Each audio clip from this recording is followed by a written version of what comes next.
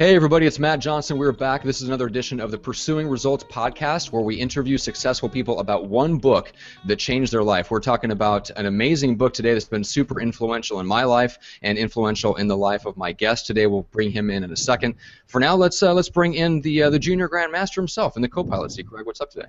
What's up, Matthew? How are you? I figured I'd go with your full given birth name today for some weird reason. I don't know why that just popped in my head. You've literally never once called me by my full name. No, because it creeps me out. But I got to tell you, I'm pretty sure nobody's called me that since I was 5 years old, and it's probably my mom. oh, it's definitely your mother, because you were in deep shit when that happened too.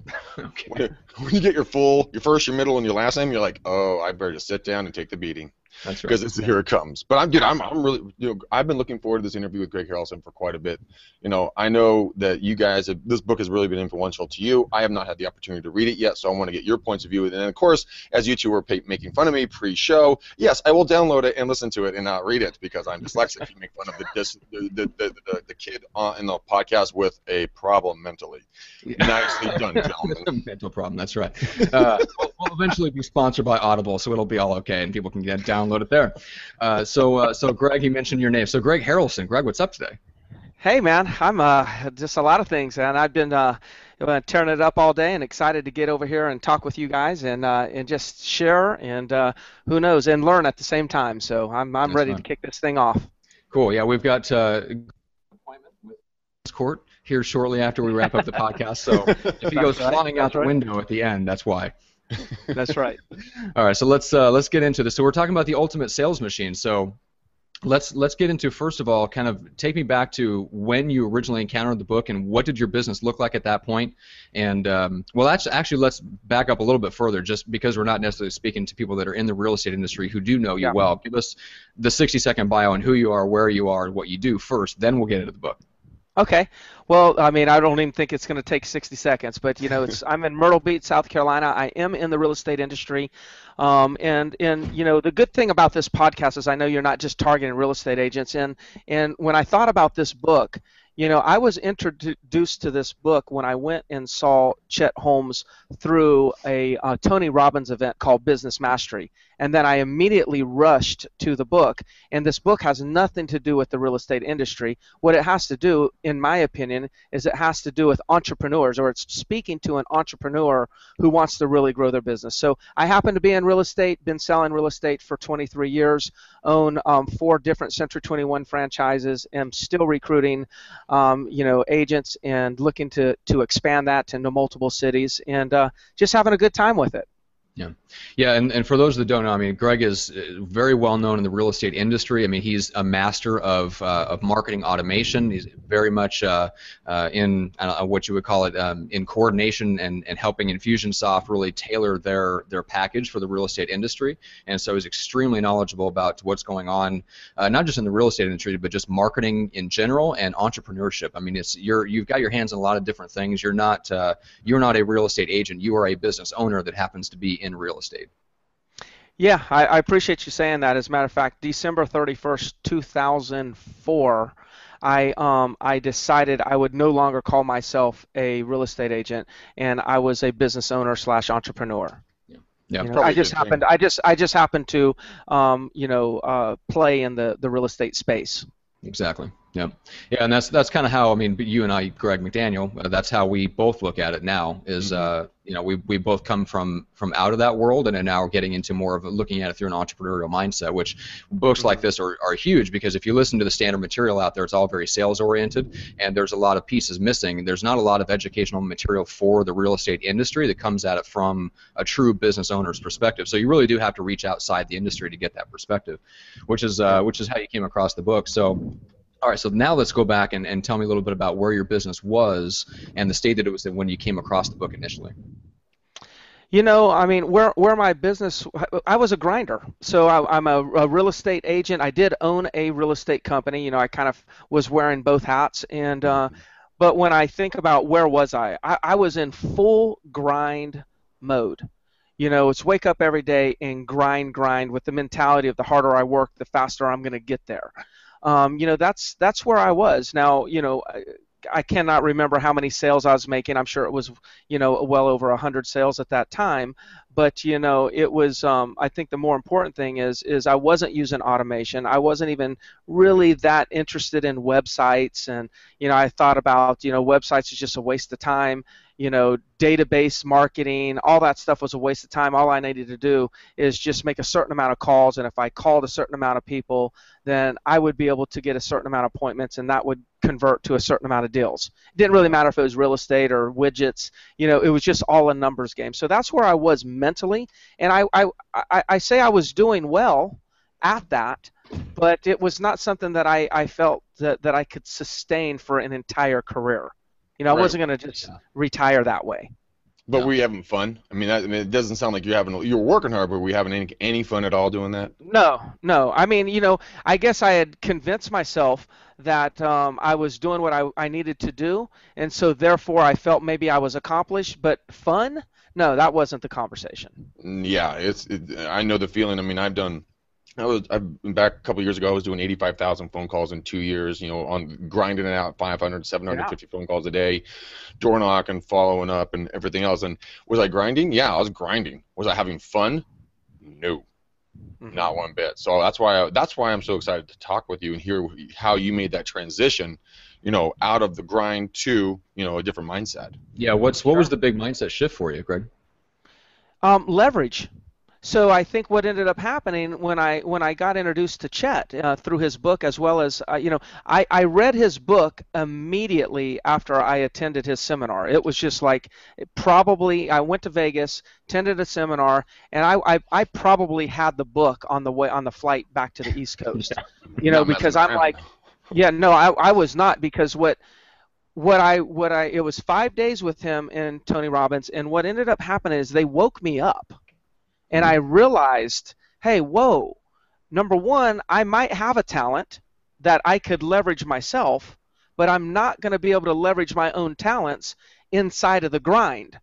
That's not going to happen, because it was like, wait, maybe I have some intellectual assets that I'm not utilizing. I was utilizing my physical assets, which is having the discipline to be able to stand up, make these calls, and do what I have to do for so many hours a day. That's the physical world, right? But then I have all these ideas, and I've got these masterminds, and I've got all these things that I know that I could be doing, but because I'm busy physically doing this other stuff, I'm not actually leveraging the information that's in the mind. So that woke me up when he says, look, you've got to get this thing out of your mind, and you got to start executing. And leverage and execution were probably the two words that I took away from Chet Holmes when I was first introduced. That set me off right there. Leverage is the biggest one I've found in my business, is that, a lot of the top producers, they don't leverage the assets around them because they think they can do it all themselves. They're number one. Why would I delegate? I'm the best at it. But if you can, like, I learned how to use Snapchat from a 16-year-old that's going to intern from us. I leveraged his younger mind, and people, when they start opening up their mind to that type of thinking, going, hey, Matt or Greg, you have a special skill set. I want to leverage you to help me, and vice versa. Then tit for tat, then it'll probably come back, and you're going to ask something from me, and that's the way the world should be going around. You should be leveraging everybody else's, because you don't have to be the smartest person in the room. You just need to be around the smartest people. That's all. Yeah. So we should seek to leverage, and we should allow ourselves to be leveraged. Yes. And I think that's important. And that doesn't mean allow people to waste your time. That's a totally different conversation. But I tell people around my office and any businesses that I own, I was like, look, your job is to leverage me, because be assured, I am going to be all over leveraging you. And in return, you've got to leverage me. That is your job. And if you're smart, you'll tap me for everything I have, and we'll both win in the end. Yeah. Well, in terms of leveraging you, in the sense of, come to me and get the stuff that is the highest and best use of my time. Yes. Yes, exactly. And maybe another way to explain it is this: is somebody taught me, and I don't know which book this is or which seminar, but somebody said it's not about being the resource; it's about being resourceful. So for those that are in my companies, I'm telling them, you've got to be resourceful. Tell me what you need. Pull it out of me. Let me be a resource for you. Now, in turn, of course I'm going to be resourceful and leverage and get stuff out of them. Yeah. Well, that's true. I mean, I've had it reminds me of a million conversations I've had with my dad on the spiritual side of things. If you want something, you pull it out of somebody else. And sometimes the people that are the best and have the most to contribute, they're not going to push it on you. You have to go and you have to pull it out of them. Yeah. But so getting back to the leverage, the conversation about leverage and why this is such a struggle for entrepreneurs and business owners. So what was the key for you? I mean, everybody, I think we're told about leverage. We're told that the key to growth is, you have to hire, you have to build a team, you have to train that team, and different things like that. And let's say once you get over the roadblocks of saying, well, I'm the best at everything, I don't want to delegate. Like once you cross that bridge and you decide, okay, I am going to figure out how to delegate. What's then that next thing that's holding somebody back? Holding them back for delegation, and what I see being most common is there's a few things. Number one, they don't trust that the other person's going to be able to do it as well as they can do it themselves. Mm-hmm. And so therefore, they in their mind, they're hallucinating that, hey, look, they're not going to do it as well as I am, so then I've got to do it myself. But to be honest with you, I think that's an inauthenticity. I think that a lot of people that are saying that, it's just that they're afraid to relinquish control of what they've been doing, because when they relinquish control of what they've been doing, guess what? They don't know what to do with themselves. So I think people hold on to things longer just to have a sense of security, like, okay, I have a sense of worth because I have to do these things. And if they start relinquishing control and letting them go, then all of a sudden, then that goes away and they don't know what to do with their time. I really think there's something like that going on. Well, either that, or they know they find themselves either not knowing what to do with their time, or they know what they should be doing with their time, and that's the stuff that's the highest and best use of your time. But that's also the stuff that takes the most mental effort, right? Yes. So I mean, if you as a business owner, if you start leveraging yourself and you get those $10, $12 an hour tasks off your plate, guess what's left on your plate? It's all $50 and $100 and $500 an hour tasks, and those are not always the easiest tasks. Absolutely. And I also say that I will agree, they're probably not going to do it as good as you are. But what does that matter? It doesn't. What does that matter? It doesn't matter. It's not about being as good as you are, because here's what they're going to do. They're going to do it as good as they can.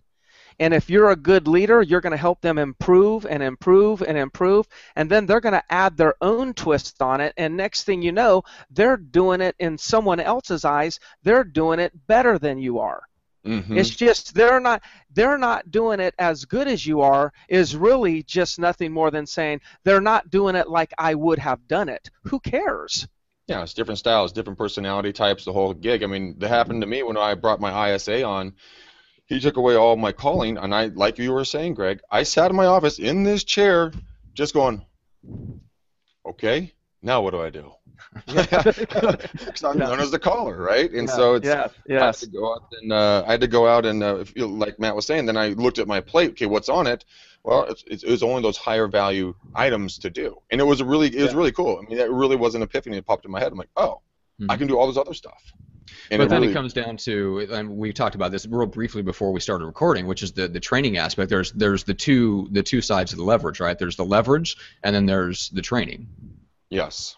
Absolutely. And I train my ISA. I spend time with him, refining him, getting him better. Because in his and like you were saying, Greg, in other people's eyes, he's doing it better than I am. Yep. He's doing it differently. Yeah. So Harrelson, what does that? I mean, what does that look like for you in terms of like your highest dollar activities and how much you're investing in the training of your team? Like, how much does that occupy your day and your week? Well, good. Gosh, that's a great question, and I feel like I feel like just about every hour is training for me. And so training can come in different formats. Training doesn't have to necessarily mean I'm actually physically training somebody. You can train people by just being the best you are in demonstrating your own craft in real life situations and let them all observe. So if you were to come into my office, or I call it a training center. It's a 3,000 square foot is the upstairs, and in that is one big room with about 50 to 55 stand-up stations, and I work out of the middle of that room every single day.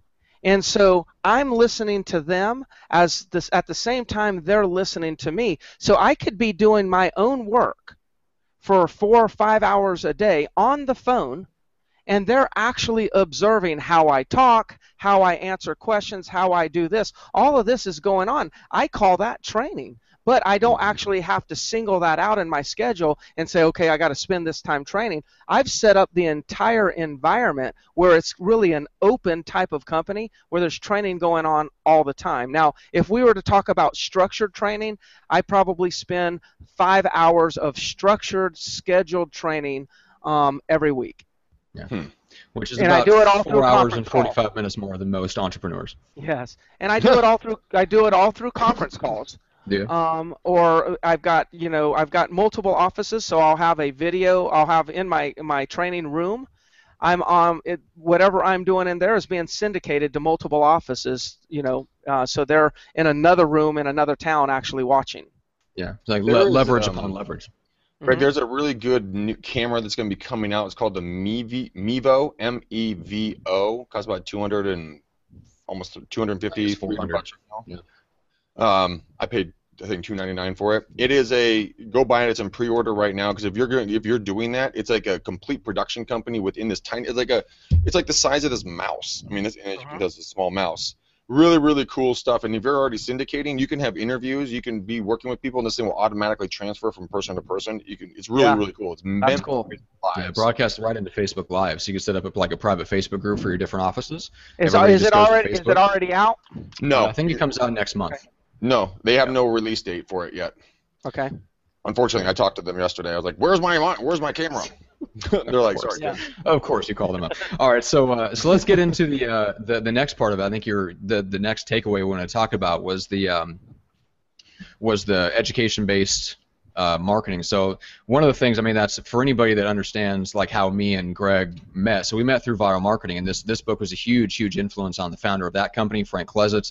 Like the whole structure of like viral marketing and why you send videos to your database, it literally all comes from this book.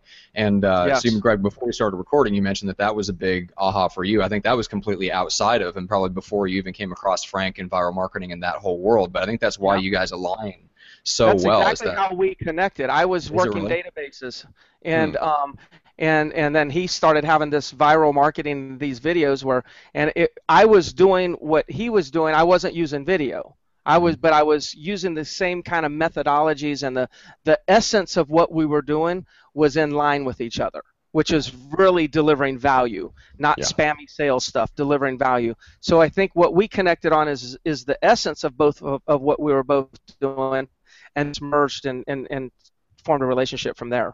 Yeah, so let's dig a little bit deeper into that, and for people that may have not haven't read the book yet. So talk a little bit about what was the big aha in terms of when you're talking about it. First, let's define the database, and then why would you bother to like change up your sales message? Why don't you just pick up the phone, tell them what you have to offer, pitch it, and see if they say yes?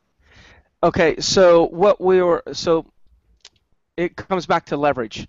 It's like, okay, really, when I'm making phone calls and I'm following, kind of the numbers game, I know that X amount of phone calls equals X amount of yeses and X amount of no's. But the no's are always more than the yeses, right? If I made 30 calls and I got 2 yeses, then I'm celebrating, like, yes, I got 2 yeses out of 30 calls. But then when I started thinking about it, I was like, wait, I got 28 no's.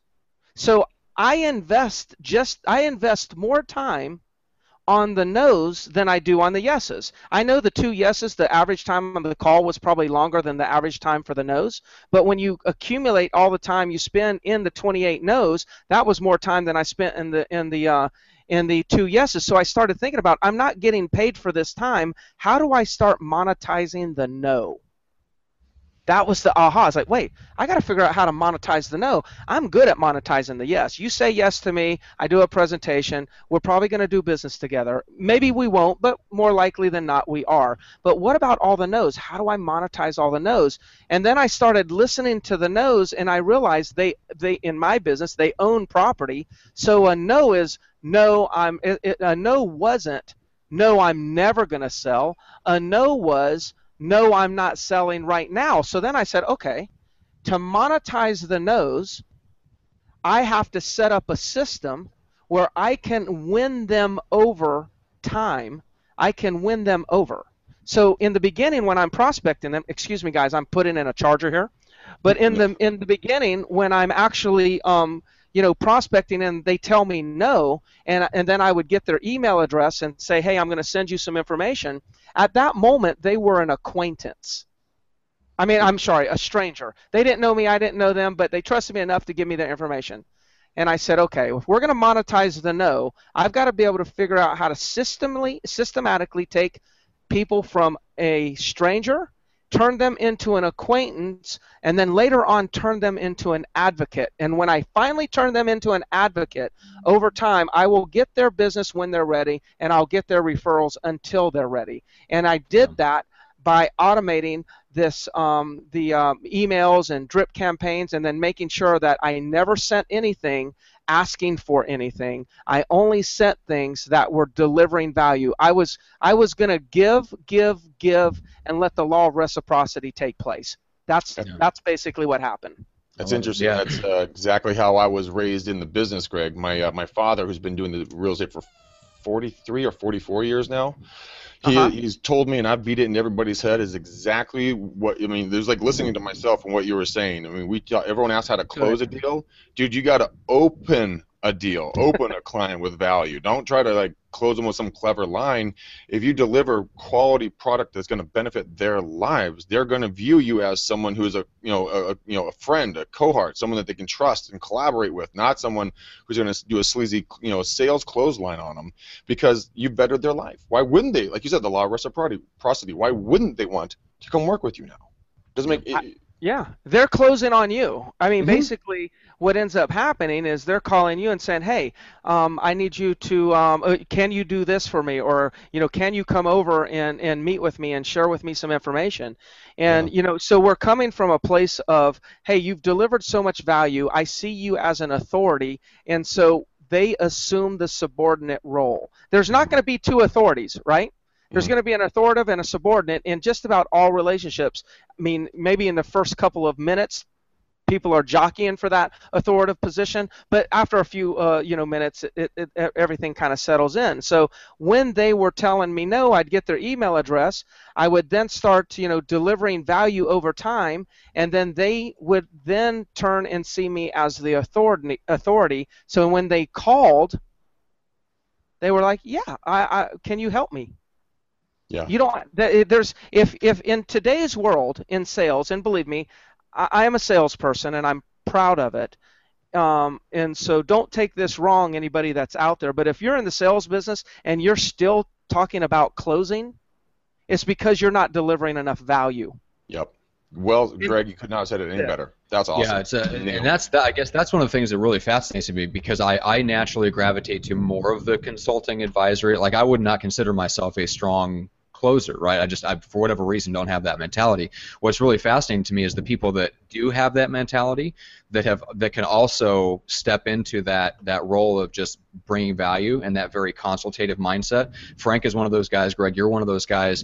Like, I don't understand, I guess, the mental transition, like how you go from being a super hard closer, like a grinder, and then your mind opens up, but you're able to step and you're able to occupy both shoes. Does that make sense? Like that, to me, that's the hardest thing for an entrepreneur, is sales while delivering value.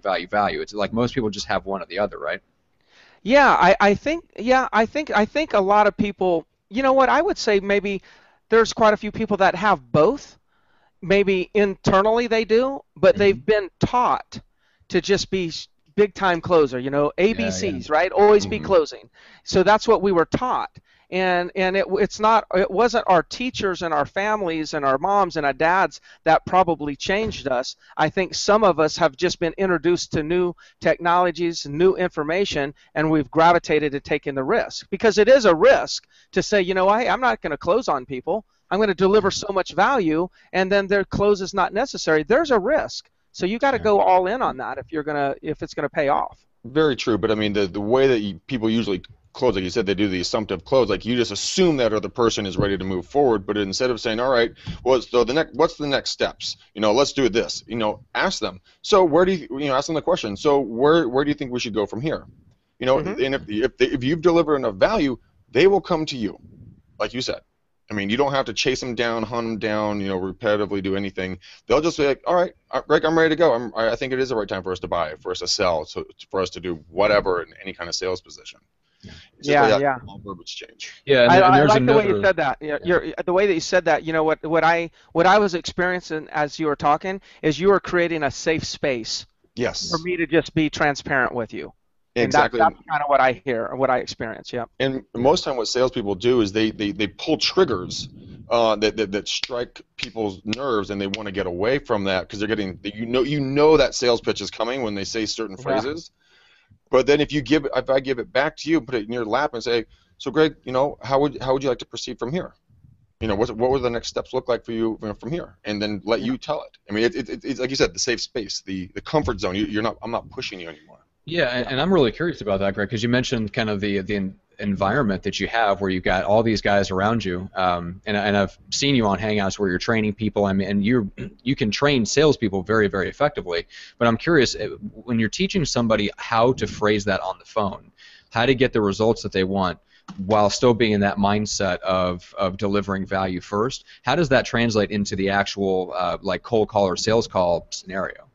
Yeah. Okay. Good. So what I see, I would say the strategy or the model that you need to create on a call in order to stay in line with what we're talking about here, which is delivering value, is everybody has let's assume for a moment that we're on a call. Doesn't matter what we're selling, but we're aware that there's a slight hint of interest. Mm-hmm. Okay, it's not just an absolutely no. I'm never, going to do anything. I have no interest. Whatnot. When you get somebody that has a slight hint of interest, it's all about asking questions, and we know that. But it's identifying motivation, finding out where these people are, asking questions like, so, what's important to you about this transaction? Let's just use it if we're talking about real estate. Hey, I hear that you might be moving back to Maryland. I hear what you said. You may be moving back to Maryland, but I'm just kind of curious. I mean, what's up in Maryland? What's taking you up in Maryland? Oh, you've got grandkids. Oh, how old are they? Okay. Oh, are they into any activities? Yes, they're into these activities. Okay. So at that point, we can, depending on the age of the person that I'm talking to, let's just say that they're 63, 64, and they tell me they have grandkids that live in another town, and they're telling me about the ballet and the swimming and all these things. Because I'm asking questions, what I'll end up identifying is that the entire reason they are thinking about moving is because they want to experience what it would be like to live in the same town with their grandchildren and not miss any more of those events. Mm-hmm. See, Yeah. through a series of questions, that I can understand what the true motivation is to the absolute core, what's going on with this particular potential client. And then what my job is, because that might be that's their motivation, I might kind of read into it and say that's their problem. That's Mm-hmm. what they're trying, that's the pain they're trying to move away from. Then I become solution oriented, and my job is to give them options that will help connect them or move them from the pain to the pleasure. Mm-hmm. Yeah, you're a That, to me, consultant. that's it. I'm a consultant. I'm not that's the conversation. It's always identifying to the core what's the true motivation, so then you know exactly what you're selling. I'm not selling their house in that situation. I'm creating a space for them to actually live the dream and experience the joy that they want to have by being by their grandchildren. The house is just part of a transaction we got to take care of, but it has nothing to do with what we're looking to accomplish. Yeah, you're curing their pain. You're solving that problem that they're having. Greg, real question: are we ever part of Howard Britton's Star Power at I never all? was. No, never was. I've been a Mike Ferry guy all my life. Okay, I thought I could have sworn you were, because Howard used to talk about going 3 deep. We have the initial 3 or 5 deep. Initial question, core problem. Hmm. Really digging down on it, because people give you surface stuff all the time. Absolutely. What you were doing right there. Like you said, I created a safe space. I felt very comfortable with the way you were handling that. I in my mind, I was like, I am 63. Damn, I look good for 63. Um, um, and all of a sudden I have grandkids. But I felt comfortable. I'm like, I like this guy. I don't know why I like this guy, but I like this guy. You know, and I think of the ballet. I'm like, oh my God, little Susie, she did her ballet last week and I missed it because we couldn't get there. I don't want to do that again. And that's interesting because it's, as opposed to you making statements, you're asking questions that gets them to draw it out of themselves, and they're literally amplifying their own pain in the process of answering your questions, which makes it easier for them. Like when you then make the statement, so what do you think our next step should be? Well, our next step should be, let's get my home on the market so I can get up to Maryland. They make that decision on themselves without you having to close them and get them, like, hey, when can I come over? Or if you do, it makes that a lot easier and less fearful, I guess, for them. So you want to be a resource for them in all ways, shapes, or forms. And if it's not the right time, then give them whatever they're going to need for the time being while they're still in town. But like you subtly grew that pain that Matt was talking about. It was phenomenally done. Yeah, thank you. Yeah, good. All right, so we'll finish up on education-based marketing. There was something that we talked about a little bit before we started recording, which was the concept of the Dream 100 and figuring out kind of really who you want to work with. And this is something that I've done in my own business. But I'm curious, kind of like, can you elaborate on that a little bit? And how did you incorporate that into such a stock, what sounds like a run-of-the-mill kind of just mass prospecting game like real estate sales? Yeah, so what Chet he talks about in his book, and this is it's chapter 9, by the way. I mean, I know the chapter. I've read the chapter so many times. And when he's talking about the Dream 100, what he's telling us to do, and other people have talked about, you got to get your list and you got to work your list and whatnot. But it's real simple. He taught me a strategy. And instead of saying Dream 100, which is 100 people that I wanted to do business with, what I turned around and did is I said, okay, what's the Dream 100 markets? What are the Dream 100 communities that I want to actually focus on? So I took the concept, and instead of focusing on people, I focused on actual communities and neighborhoods themselves. And I kind of wrote down some things that from the book, because I thought we would probably talk about it. But, the process was you identify your Dream 100, or it could be a Dream 50. It wasn't 100 communities for me, but it was 30 communities for me. So I would identify what 30 communities do I really want to dominate. And then what I would do is then, once you identify the 30 communities or the 100 people, then you stretch out and you write down, you create a marketing calendar for 12 months. And you go ahead and figure out how many times are you going to email this person? And what are you going to email? So you're going to email them 18 times in 12 months? Well, then go ahead and write out all the 18 emails. Don't do anything until you got this all done. Write down the 18 emails. How many times are you going to physically mail them? I'm going to physically mail them 4 times a year. Then go ahead and design the postcard or design the mailer and have that ready to go. How many times are you going to talk to them? How many times are you going to advertise, to that segmented group, maybe in a custom audience on Facebook? How many times are you going to do this? Are you going to do that? And you would figure out a calendar over 12 months where you would hit them. Not only would you call them, hit them on the phone, but you would show up in their email. You would show up in their mailbox. If they opened up Facebook, you were a sponsored ad that they would see. In other words, it was total immersion. I'm going to go after this group, and I'm going to hit them from multiple medias, and I'm going to plan this out so when this postcard hits on January 15, then the calls are scheduled on January 17th. Because when this piques their curiosity, then we know that we got a 25% increase in return if we'll follow up a postcard with a phone call within a 48-hour period of time.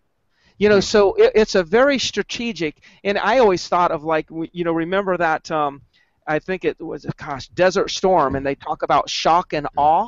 Yeah. That's what that is. You're hitting them by sea, by air, on the ground. That's shock and awe. And so you do that for 12 months. Now remember, it's all delivering value. Okay? Yeah, we're not hitting them all this shock and awe saying you need to sell with me, you need to sell with me. No, it's like, hey, strategically in my market in October, the property tax bills go out. So I knew that the October pieces, whatever we were going to be doing in October, it was going to be built around, hey, just letting you know you're probably going to receive a tax bill in your mailbox in the next couple of weeks, and when you do, look at this particular part, the assessed value. If you feel like you're, assessed too high, reach out to us. We'll give you some information to determine whether or not you should appeal your value and drive your property taxes down. Like now I would think out the entire year of what happens at different points, and then my message would be, would be tailored to those events that were taking place. That's awesome. That's how I managed the Dream 100. Again, I didn't do 100. I did a Dream 30. Yeah. No, that's awesome. I was very curious about that. Like in a professional services business, like what I do, I mean, I can narrow it down to specific people. Yes. You have like a top 12 and like a kind of 150 general database of people that I think will be good referral partners or maybe potential clients down the road. Like with that, I can narrow it down to actual human beings that I want to build a relationship with, right? But yeah, it is the key. If you're going to shock and awe, you better shock and awe with something that's not just a sales message. It better be value. Otherwise, people get tired of it really quickly. Well, the consumer has the remote control. They have the mute button. Yeah. It's called unsubscribe, or just never open the email. All these different ways. They control the mute button. So and I think people underestimate this. People are building databases and they're sending stuff out thinking that all these people are like engaging. Like they think that the size of their database is the size of their audience. No, your audience is only the size of the people that are consistently opening and engaging within the emails or whatever it is you're sending over and over again. Now, if somebody opens it one time, that's not the audience. The audience are the habitual people, the ones that are opening it every single time. So size of your database could be 1,000 and your audience could be like 50. Yeah. Oh, yeah.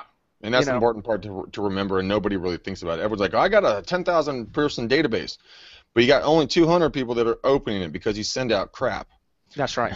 Don't try to be, don't be so in love with yourself and the size of your database. You need to be in love with the person that you're reaching out to and bringing as much value to them.